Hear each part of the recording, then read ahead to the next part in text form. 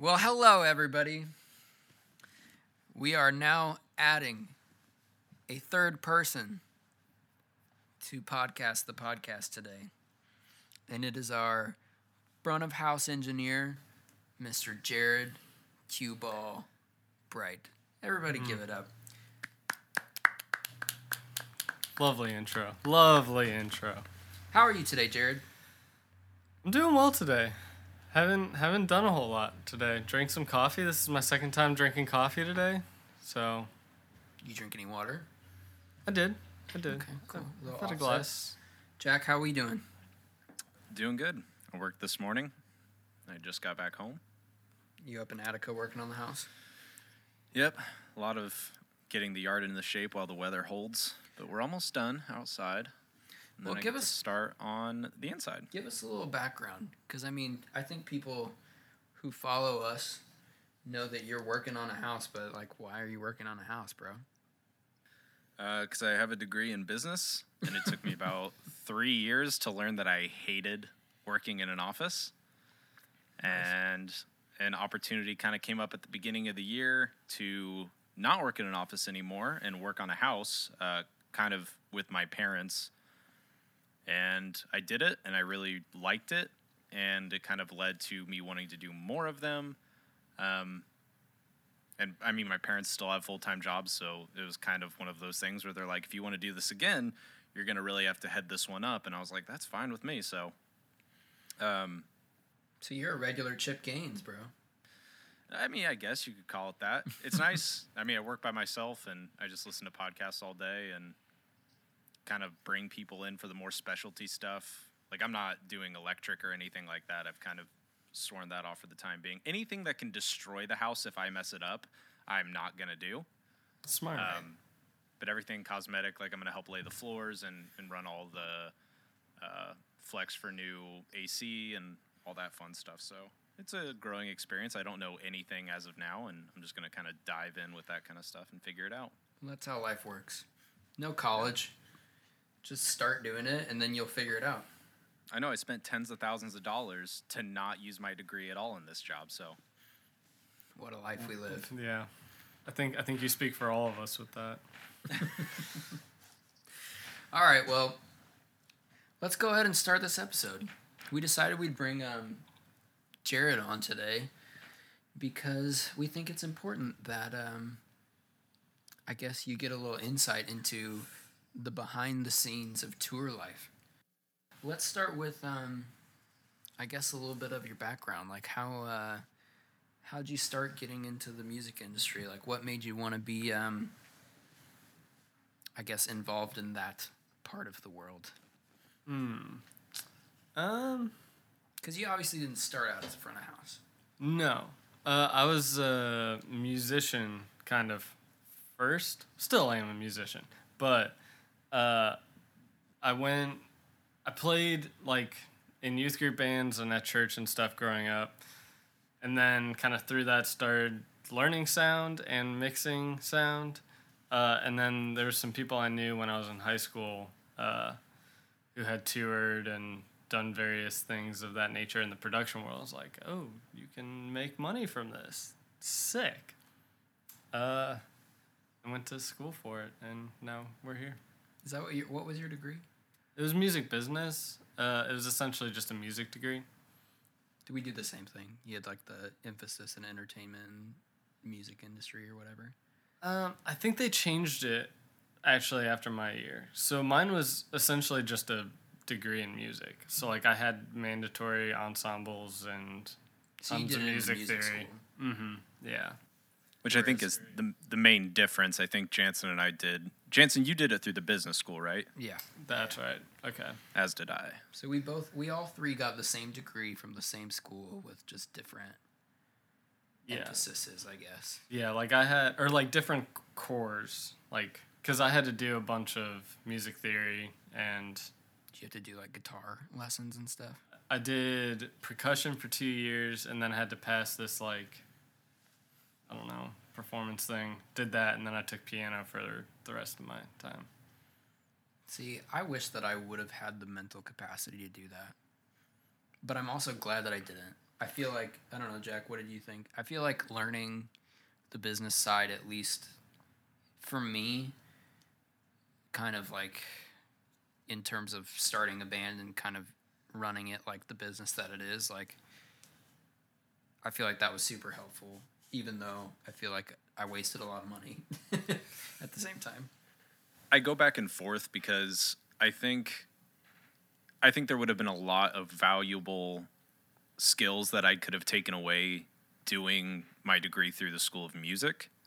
But at the same, kind of what you're saying, I think, and we've talked about this kind of within the context of the band because we all went to the same school and most of us kind of have similar degrees.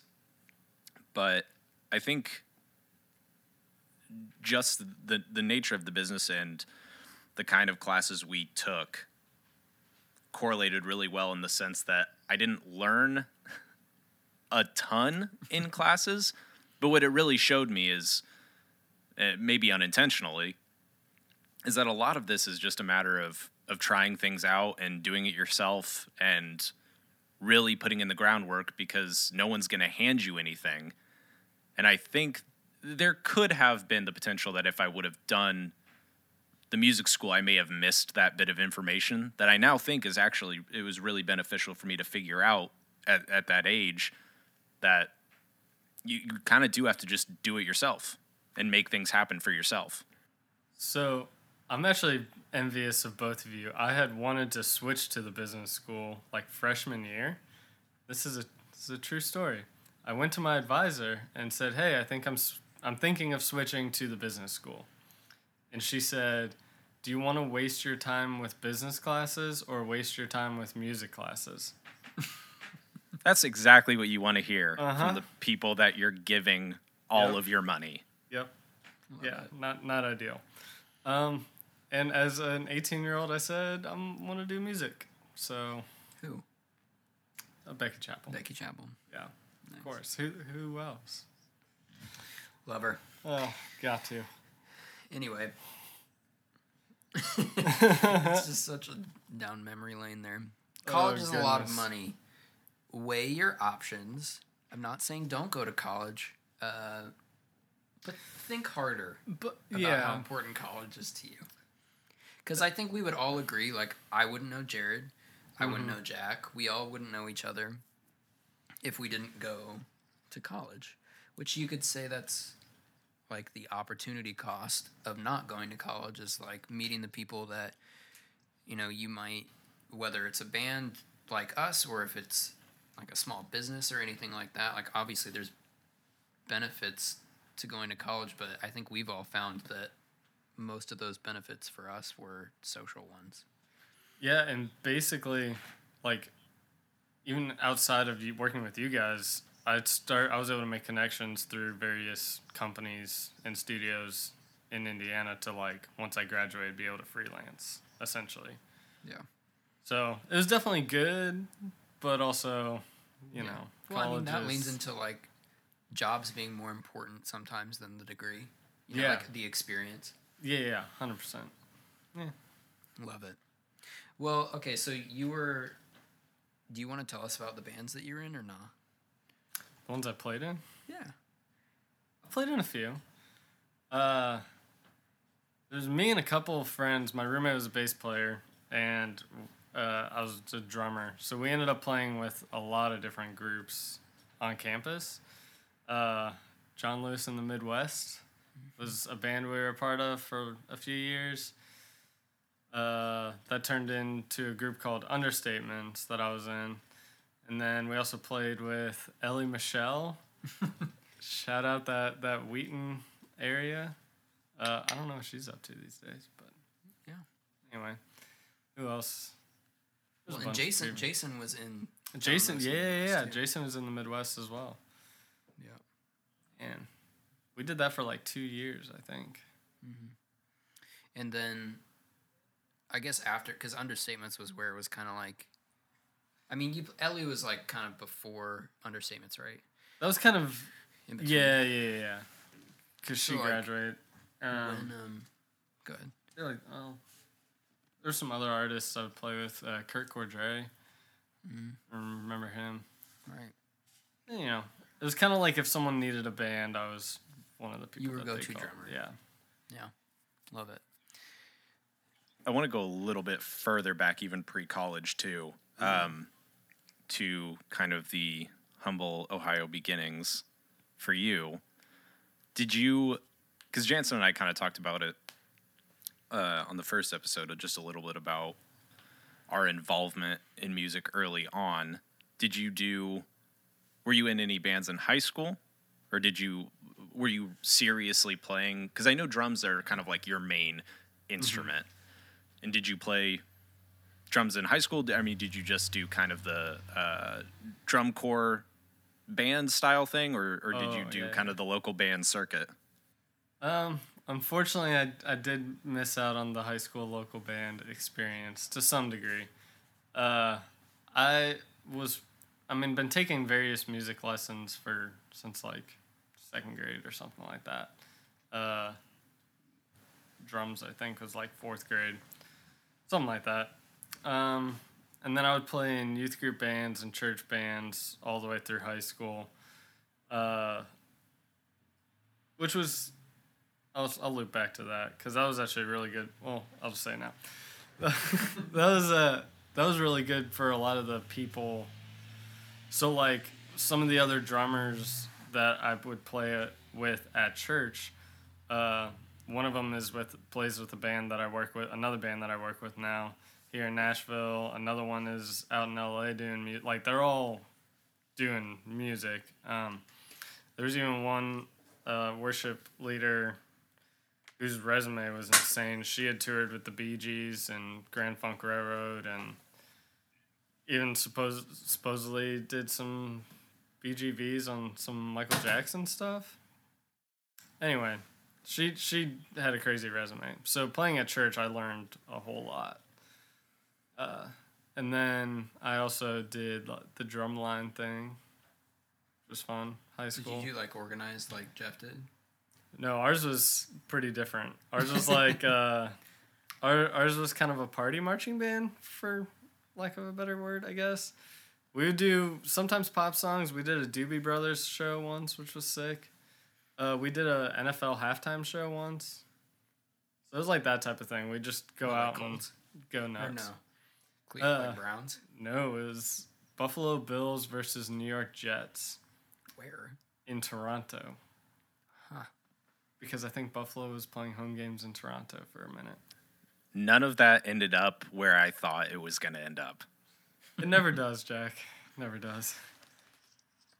So at what point did you kind of, because I know you said you kind of knew people that did the whole live sound thing, and that kind of made you realize that there's the potential to kind of have a career in that field. Mm-hmm. But when did you first, did it kind of come out of because I know for some people, it kind of comes out of a necessity for wanting to record your own stuff, and that's how you kind of get started playing around with kind of, I know it's not live mixing, but mixing in general. Did it kind of come out of necessity for you, or did you just kind of fake it till you make it style, dive into a live show and just say, I can figure it out?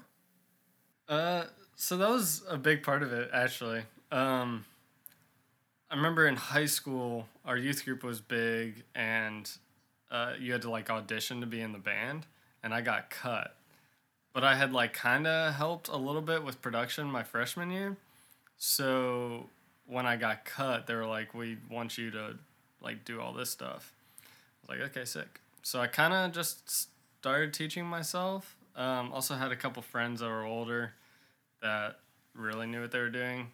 One does audio for a living now, still friends with him. So I kind of had people showing me what to do, but diversify and multiply, my friend. That's the business school for you. Drummer, you just got to take on the new hat. You know, I'm here for it. The live sound thing is sweet too, because I feel like not very many people start with the live sound thing. Like a lot, like what you were saying, a lot of people start just trying to record themselves. But live is sick because it's like the adrenaline from performing that a musician gets. It's like kind of the same thing for live. You know what I mean? Like, Really?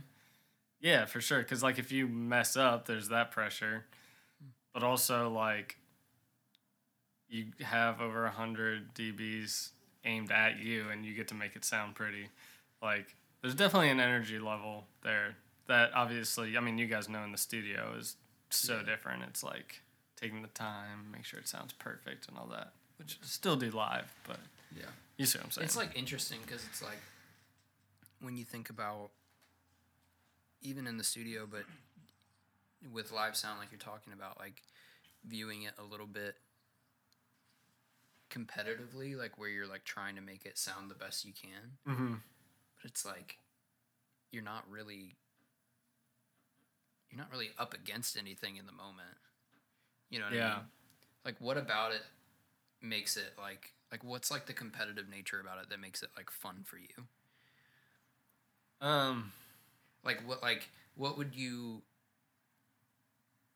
attribute like the equivalent of like scoring a goal in like soccer to like being behind the board? Ooh. Specifically with live? Yeah. Yeah. That's interesting. I mean, is there like a, and maybe even think about it like a wildlife show, I guess, because like for me, like, I mean, we don't play this song live anymore, but like I always remember when we would play Text Me and like the sub would kick in the second verse, like that was like, whoo. Oh, okay. You know? Yeah. Like what's like that moment in the show that like kind of like you feel pressure to get really right, and then when you get it right, it kind of feels like you scored. So, that is a great question. There's one thing that is kind of less about what I get to do, but and more about how the speakers and the system that we're on reacts is the bass drop and Over Sentimental. Oh, that's a good one. That's a good one. If the PA can handle it, that's crazy because you can like basically on tour when you've done that song and the PA can really handle it, or you audibly hear a bunch of people go, oh, like yeah, because you can make feel a yeah, you literally feel it, and like from standing in the back where I am most nights, you can like damn near watch the sound wave move through the room. So sick. Yeah, because you can feel it like in your stomach when it's like. Oh yeah. Honestly, and I mean it's been around forever, but mixing waterfalls is so much fun, especially that end when it's so big.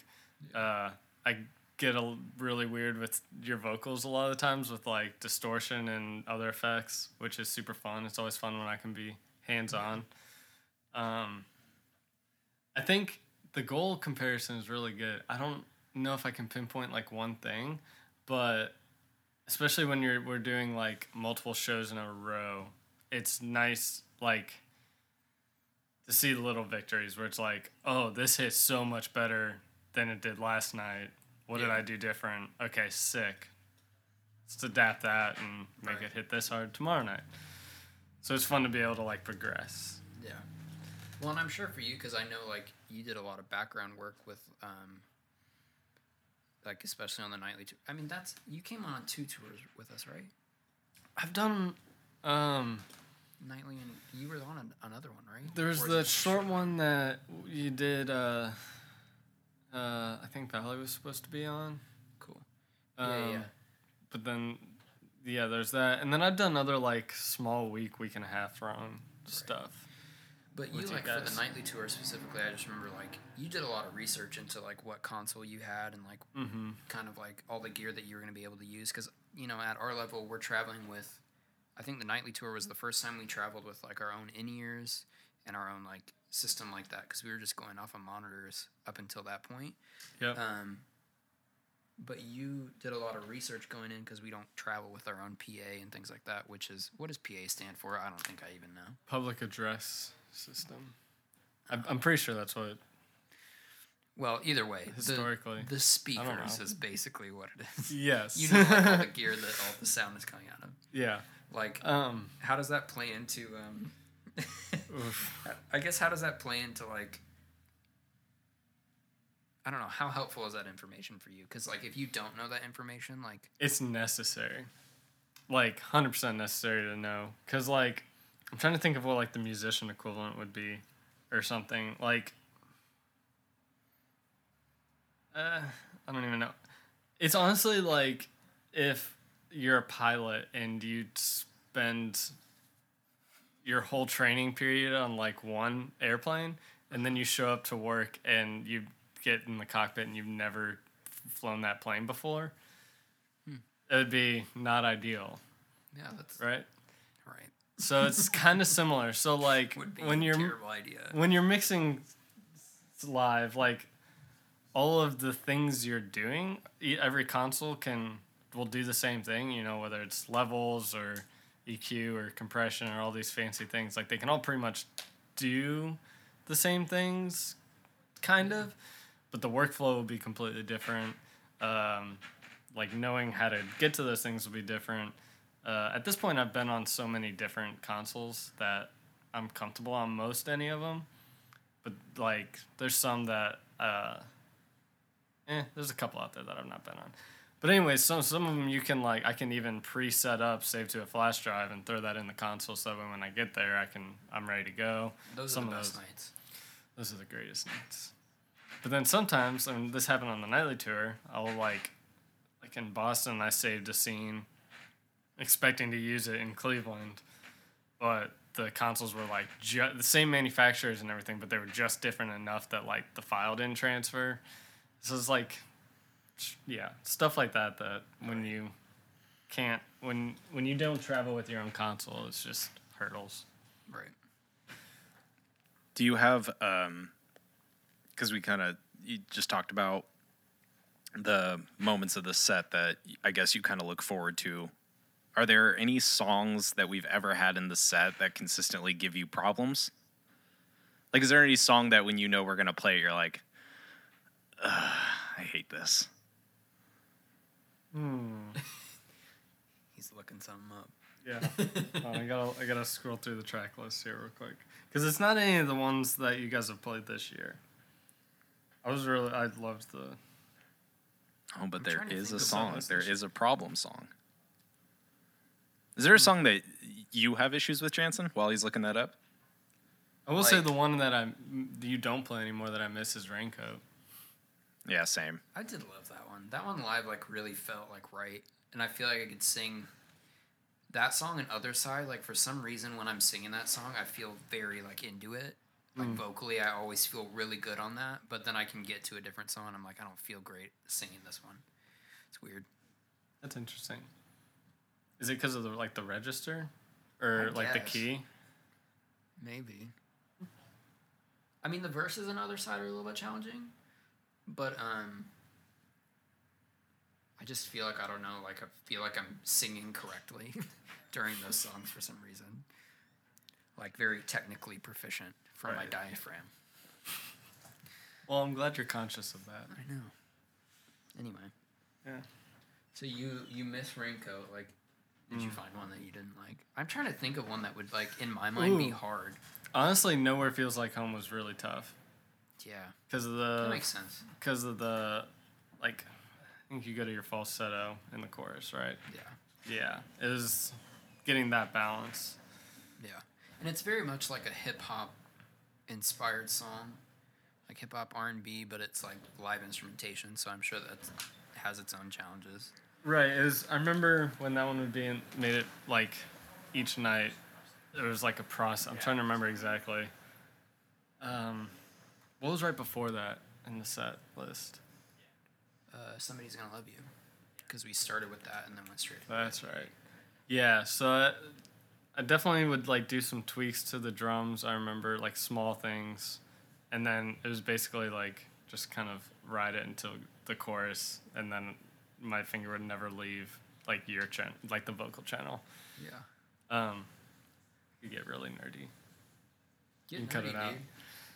I ended up changing the way I compress your voice a bunch because of that song. Explain what compression means to people. So they can understand your nerdiness. Yes. Oh goodness.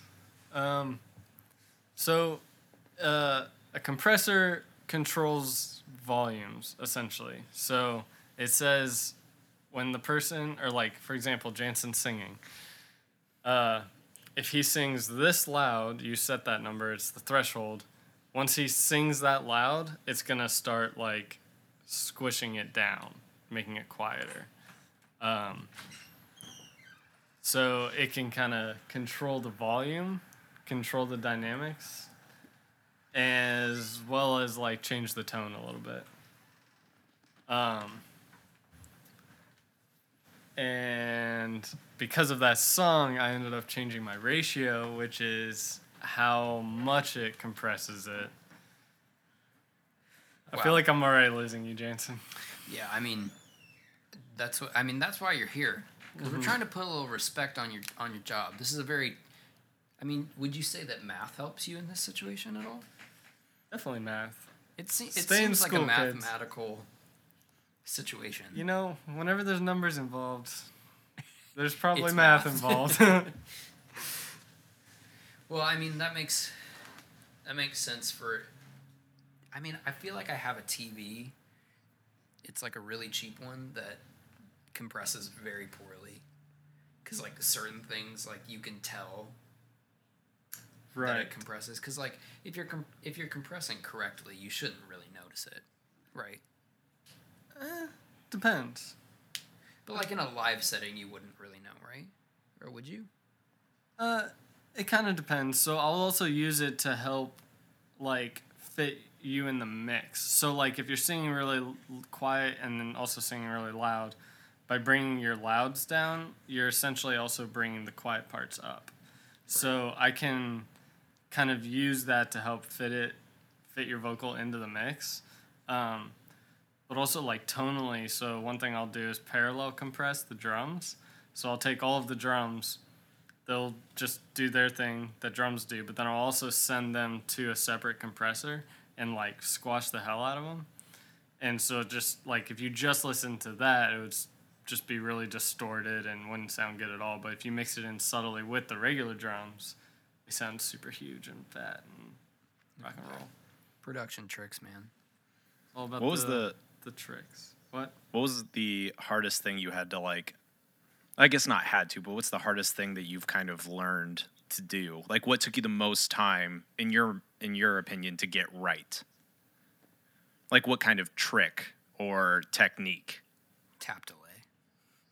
Tapped away. Well, I mean, I'm always getting better at everything. Right, but not I to think- say that you have to have it mastered. Right. I feel like one thing was, and it's like the most basic thing, but like gain staging. Not because it like was difficult to understand, but just like how important it actually is. So like when it goes from the microphone to the console and then back out to the speakers, it's not just like one volume thing. You know, you have the level of the microphone, bringing that in, you have the volume fader, you have the master faders. There's so many different things. So it's kind of like if there could be an issue, it may not be like if I think there's an issue on Jansen's vocal, it might not be Jansen's vocal. It might be on the master. It might be at the amplifiers, or it could be all these places. So making sure that all those levels are A1. That's important. what gain staging is. Basically troubleshooting. Yes. Love Yes. it. Working on I the am fly. so glad I don't do that. Yeah. But even like learning things like gain stagings between studio and live is different. Because like studio, you are a little bit more about like,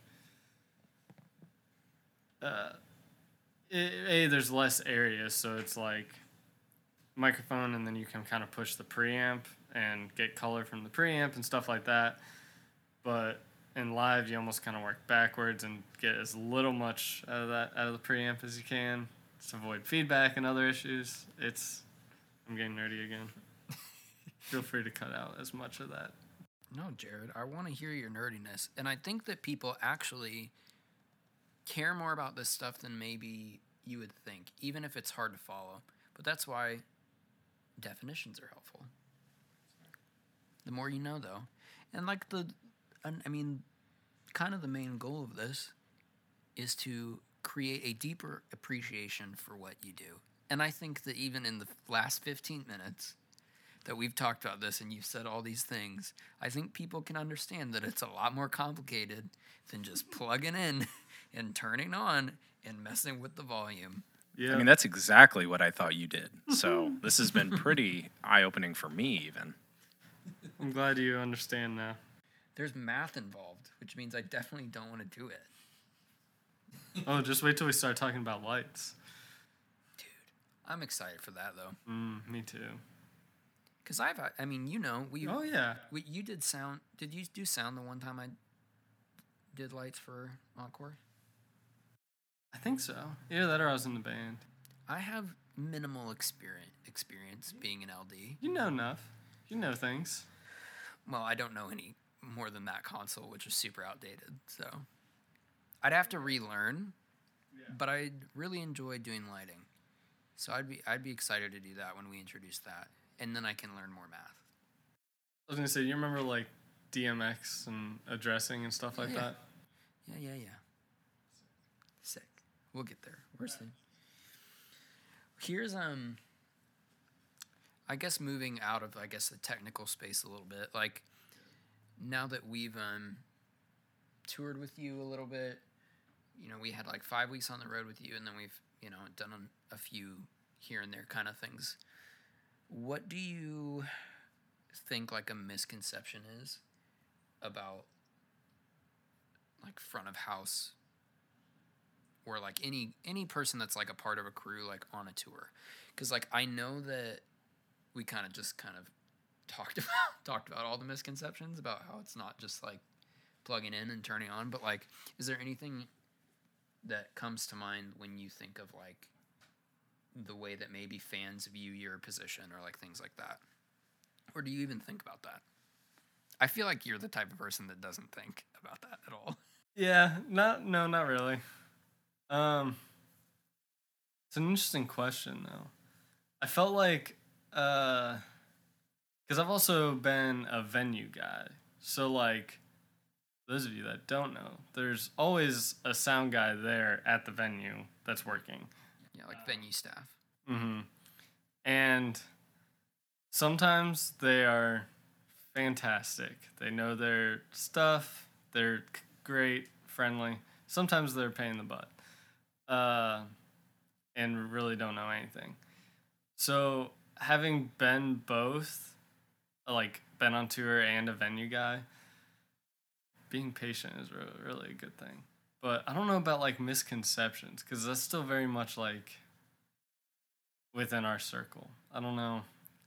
I don't really think about that. I'm trying to think of like what I think a misconception would be. Jack, do you have any ideas? Like I can't really think of, or like at least pinpoint like a specific thing that people might think about like anybody that would be on our crew.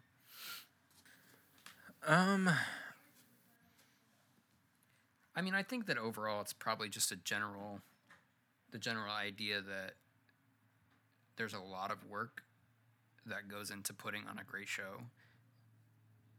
And it's kind of everything that we just talked about. Like, it's just more complicated than plugging in and going.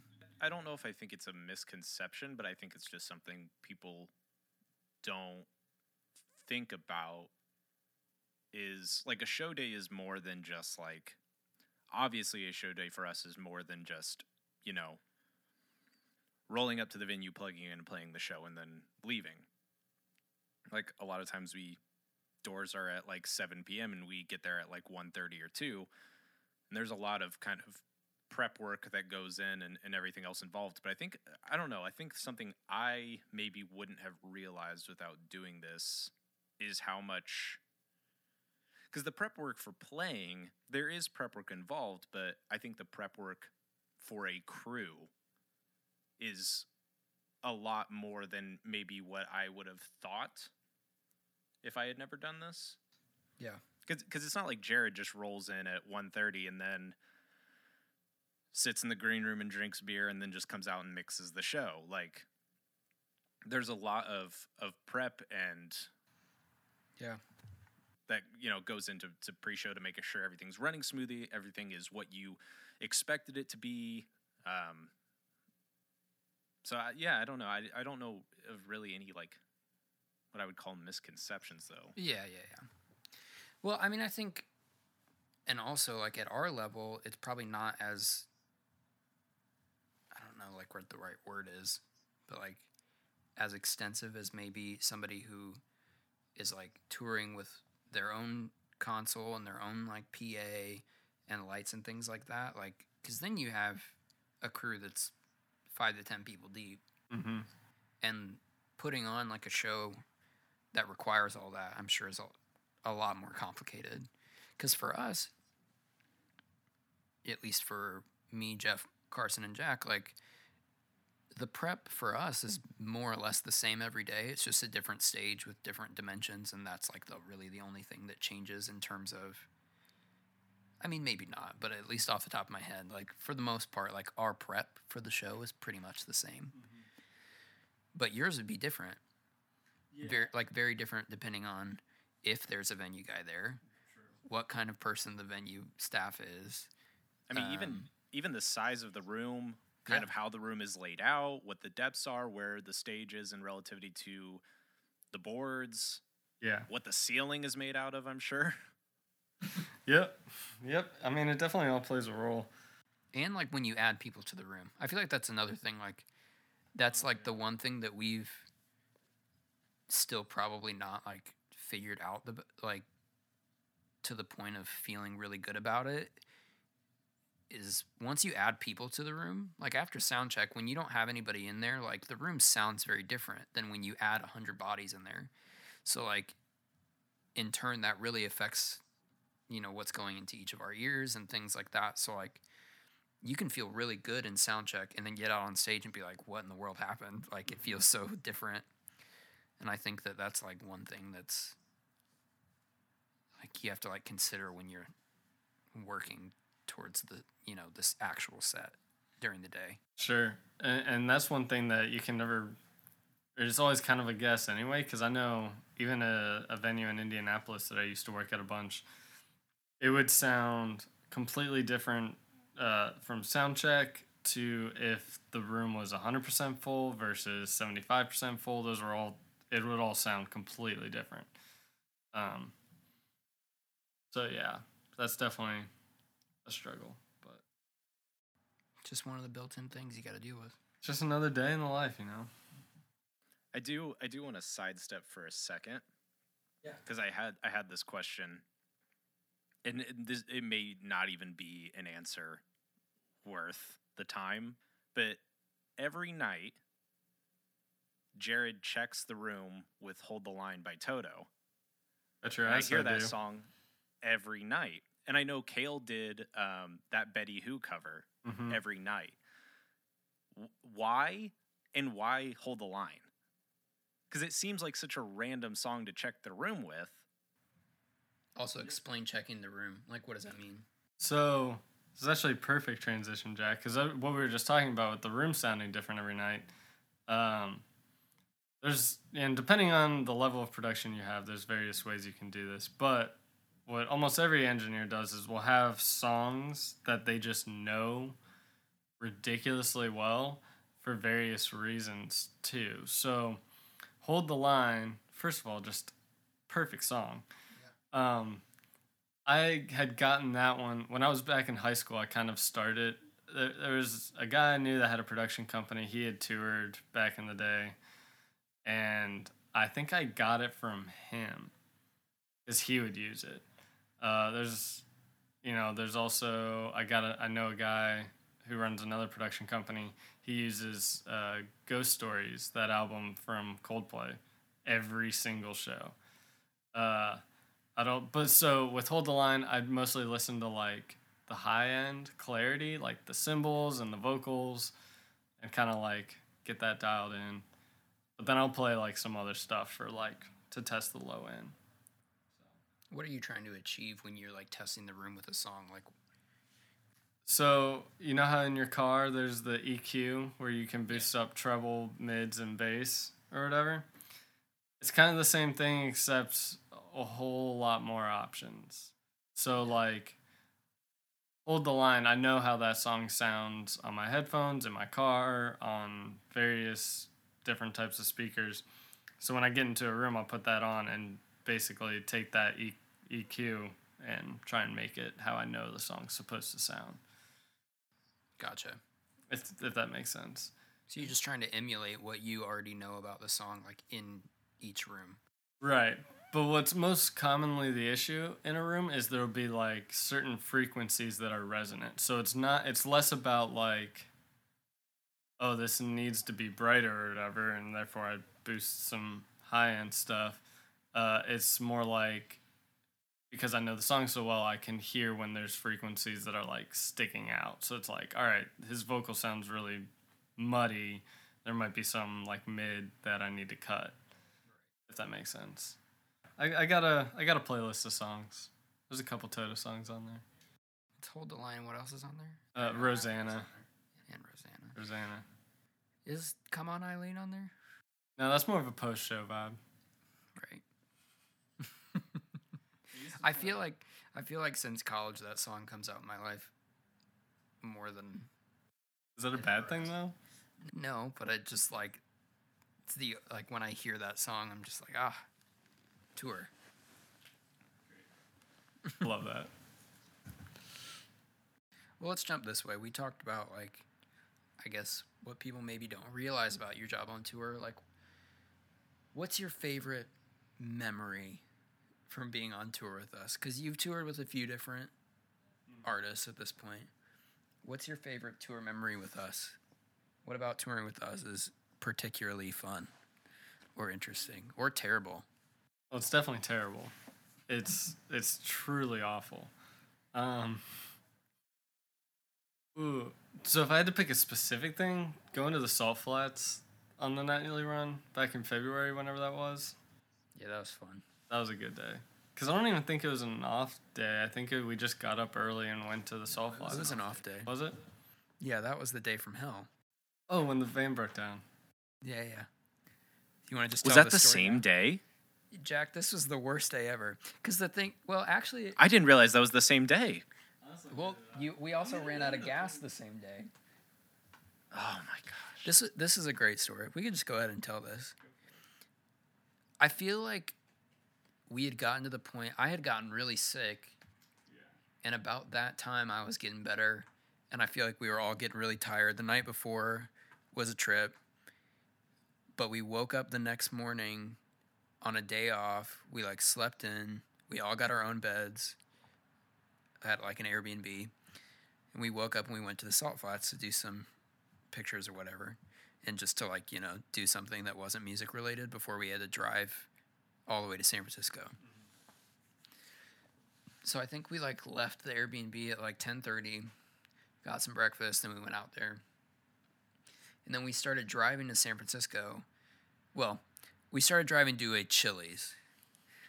I don't remember exactly where the Chili's was at this point, but the whole goal for the day, was to get to a Chili's. Because earlier, actually the first night of tour, we went to Chili's before we went to the first show, and we tweeted about it, and then Chili's gave us a $50 gift card. So we were like, this is the perfect day to go to Chili's. So we started our trek to Chili's, and we had a few days off in Chicago. We got the wheels rotated. I think we needed maybe it was a new tire, I don't know, whatever. And, I pick up the van and we went on our way. Then in the middle of our trek to Chili's, the wheel just fell off. You know what? I'll hand it over to you, Jack, since you were the one driving. I was trying to take a nap, and I was very confused as to what was happening. Well, we were in the middle of nowhere. Like, picture the middle of nowhere. That's where we were. And I'm driving, and then it just, like, all at once, like, 2 check engine lights kick on, and then the car starts heavy pulling left. And so I pull over and stop. And it took, we called some people because we were like, we don't know what to do. We're in the middle of nowhere. And called like a tow company, and they were like, well, do you know what's, wrong with it? And so meanwhile, while I'm on the phone with them, Jeff and maybe Jason are outside of the van doing some investigative work.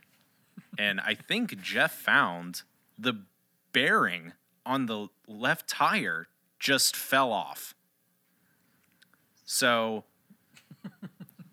It was not the driving lugs, the van right? anymore. What? Yeah, I thought like the lugs were maybe falling off or something. I don't know. A major piece fell off the wheel. Like they didn't put the wheel back on correctly. Yeah, something that you don't want to fall off your car fell off our car. Going 80 So- miles per hour. In the middle Yeah. of nowhere. In the middle of nowhere. So, I mean, we got towed. And that whole thing was such a catastrophe, too, because it was like, I think it was a Friday or a Saturday. It was a Friday. It was a Friday towards the end of the day, like the work day. So basically, super small window of time to get this into a shop. And if they needed to order any parts, they may not be there on Saturday, closed on Sunday, which means we weren't going to get back on the road till Monday. And we had a show, I think, on Sunday. Yeah, now that I think about it, I actually think that it was a Saturday because the show was a Sunday night. Yeah, and we knew that we wouldn't be able to get to the show in San Francisco if it wasn't a quick fix, which we didn't expect it to be because, the wheel fell off. But we were also concerned about being able to be towed in a 15-passenger van and trailer. So, thankfully, the dude just like threw the whole van on a flatbed, and we just stayed in the van. And the trailer hitched to the tow truck. Yeah. It was a pretty fun experience, and they got it fixed. Didn't miss any shows. No. And then as soon as we started driving later that night, I was driving again. We Yeah, the ran out story's of not gas. We ran out of gas, which was so just like Poetic. deflating. Yeah, and poetic. But I did find out, because I got to hitch a ride with the sheriff to the nearest gas station. What I did find out is that I had just hit a stretch where there was no gas station for like 50 miles. And we were, what was it, like 3 miles away from the gas station Something like when that. we ran out of gas? And he said it happens all the time, which made me feel not better at all. But I mean, we got gas and we made it to Chili's. yeah, before Chili's closed, and then we drove like another 2 hours to the Airbnb, which I had like called the lady, and I was like, "Hey, this happened. We're probably not gonna make it there," but then so I canceled the reservation, but then she was nice enough to let us stay. But it was pretty crazy. And honestly, thinking back to it, like we were pretty lucky. As terrible as the day was, we were pretty lucky because when the wheel fell off, we were really in the middle of nowhere, but we were only like 20 miles from the nearest, I guess, bigger town that would have had, because we like called 7 or 8 different like auto shops, and most of them were closed except for this one auto shop. And then, so like getting the tow didn't take that long. And then, running out of gas only 3 miles away from a gas station, because if we were further than that, like, we probably would have at least made the show, but we definitely wouldn't have made it to Chili's. Oh, no. And that was the most important part of the day, was the Chili's, so. It's true. I would say that's definitely the craziest tour story that we have. It's not that crazy, but just circumstances were very piled up that day. In the moment, it felt like a movie. Like, it just felt like there's no way that this could be happening. Yeah. But at the same time, just like a movie, the whole time I was like, we're going to make it. And we did. And we did. I mean, I had hoped that we were going to make it, and we ended up making it, but that could have gone so much worse. Yeah, honestly. That's what I mean, is like we got pretty lucky with all that, because it could have been. But yeah, the salt flats are sick. All right, well, let's do a little speed round before we wrap this up. Hit me with it. Who's your like favorite artist of all time? Or album, just pick. Or both. I don't know. Artist is tough. Album, might have to be. It's a toss up between Hot Fuss by the Killers or Rumors. Fleetwood Mac. Yeah. Those are both great choices. What's your favorite song off of those records? You had to pick one. Ooh. Whatever song off Rumors that Lindsay sings. Dreams? No. It's almost like an acoustic cut. I know what you're talking about, but I don't know. Hot Fuss, it might have to be either Smile Like You Mean It or all these things I've done, though. So legendary. Never Going Back Again. That's the song Yeah. off Rumors. Oh, that one's great. Don't Stop's one of my favorites. The Chain is just flawless. Flawless. That bass thing at the end. Good. Just when you talk about greatest albums, it's got to be the full thing, full album. That's fair. There can't be any sleepers. Or not sleepers, duds. That's the word. Do you have a album of the year contender for this year? Been really enjoying the new Delta Spirit album. Never heard of them. Never even heard of them. Yep. That doesn't surprise me. It's called What Is There? It's super good. Also, the new Tame Impala album. It's great. I still have not checked that Damn out. it, Jack. I know. I feel like I haven't listened to a ton of music. Like, I don't know. I know that that's not true, but I just feel like I haven't. I can't think of any that I really. And also, everything's just so. I mean, we've talked about this too. It's just everything's so single spaced that I can't really think of a full record that I really liked. Phoebe Bridgers' new album was good too. Yeah, I would say that that's probably mine. And Notes probably second. I don't think I have an album of the year contender yet. You said that in such a panicked way. Oh no. Well, it's October. Got plenty of time. Yeah. I mean, and a lot of people, I feel released stuff this year because of. I didn't really love Folklore that much. I did. I'm a huge Aaron Dessner fan, though. Love The National, Big Red Machine. I don't know, Phoebe Bridgers to me, initially, before I listened to the record, I hadn't really listened to her, and I was, I guess, expecting something different. But then after I listened to it, it just is great, I love records that you don't necessarily want to listen to one song off of. I probably wouldn't ever listen to that record without listening it from front to back. There's not one song that I would just choose randomly to listen to, Yeah, I definitely agree with you about that. Strangers in the Alps was really good too, though. The album she did before this. Okay, one artist. This is such a. I don't even want to ask. This is such a stereotypical question. What's an artist that you would play basketball with, dead or alive? Is he on my team or am I playing against him? Ooh, that's a great question. I mean, are you choosing the person based on their athletic ability, or what you perceive their athletic? Yes.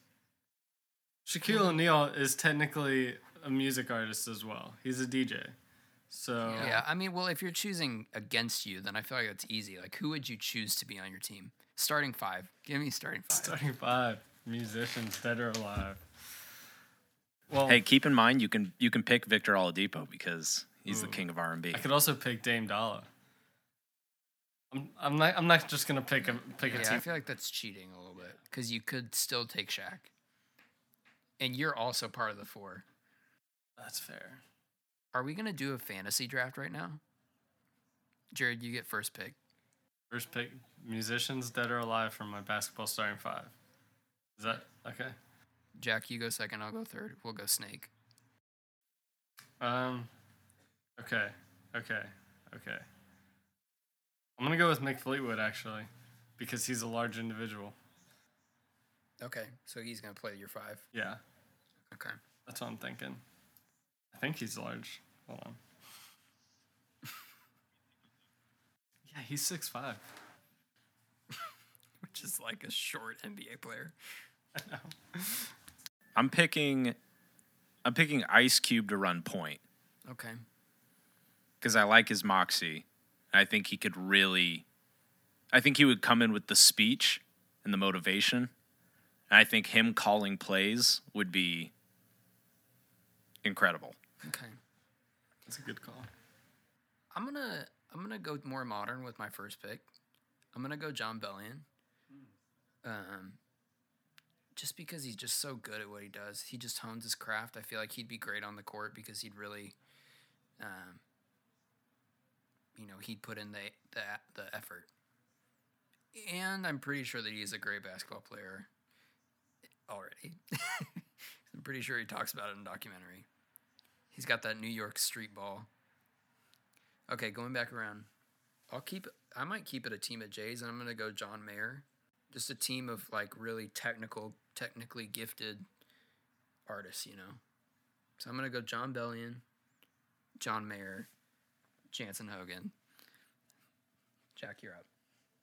I think I got to go... Because now you got me caught with the John Bellion pick, because now I'm trying to think of somebody that would actually be good at balling.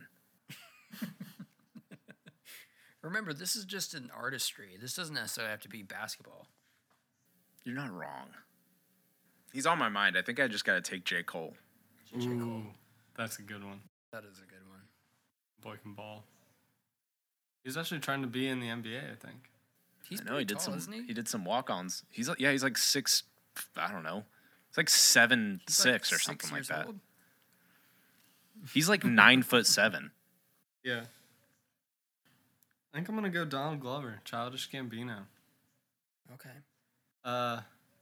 Honestly, running my point, the guy can think out of the box. I think he'll be able to see the whole floor. He's got that IQ. Yeah. I dig that. Yeah. I think I think 3. I'm gonna take Timberlake.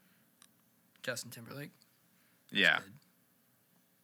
I think he's got the musical ability. I think he could pull it out on the court.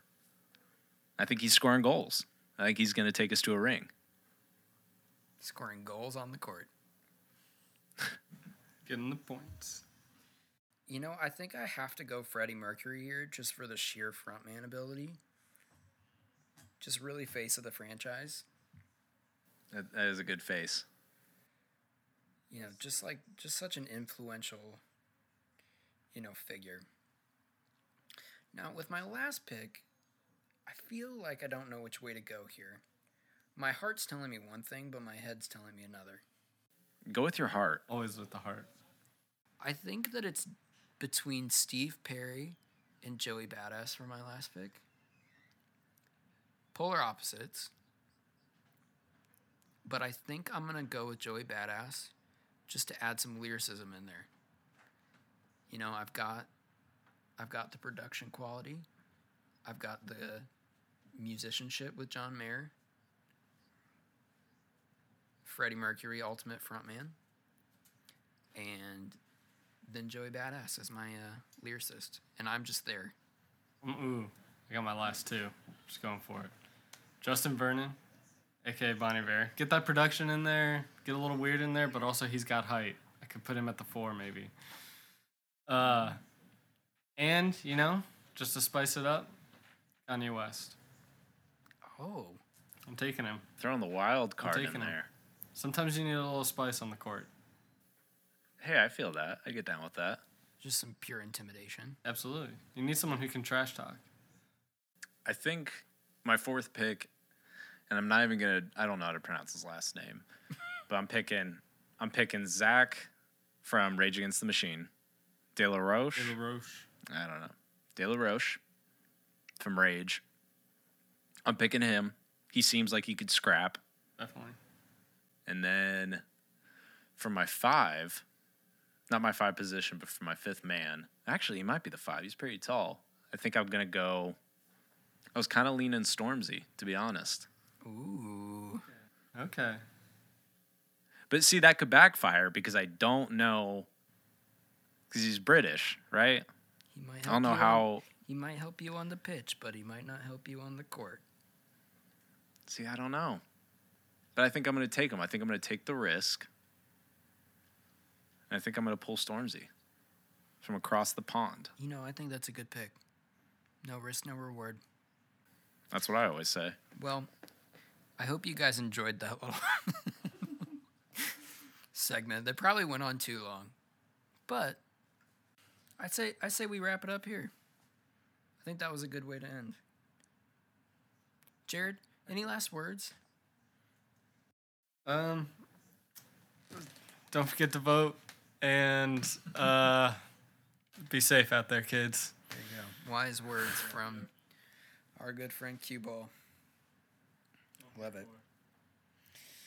Awesome. Well, thank you for listening to episode 2 of Podcast the Podcast by The Wildlife. This is us signing off. Goodbye. Don't forget to hit that like button, hit that subscribe button, and ring the bell.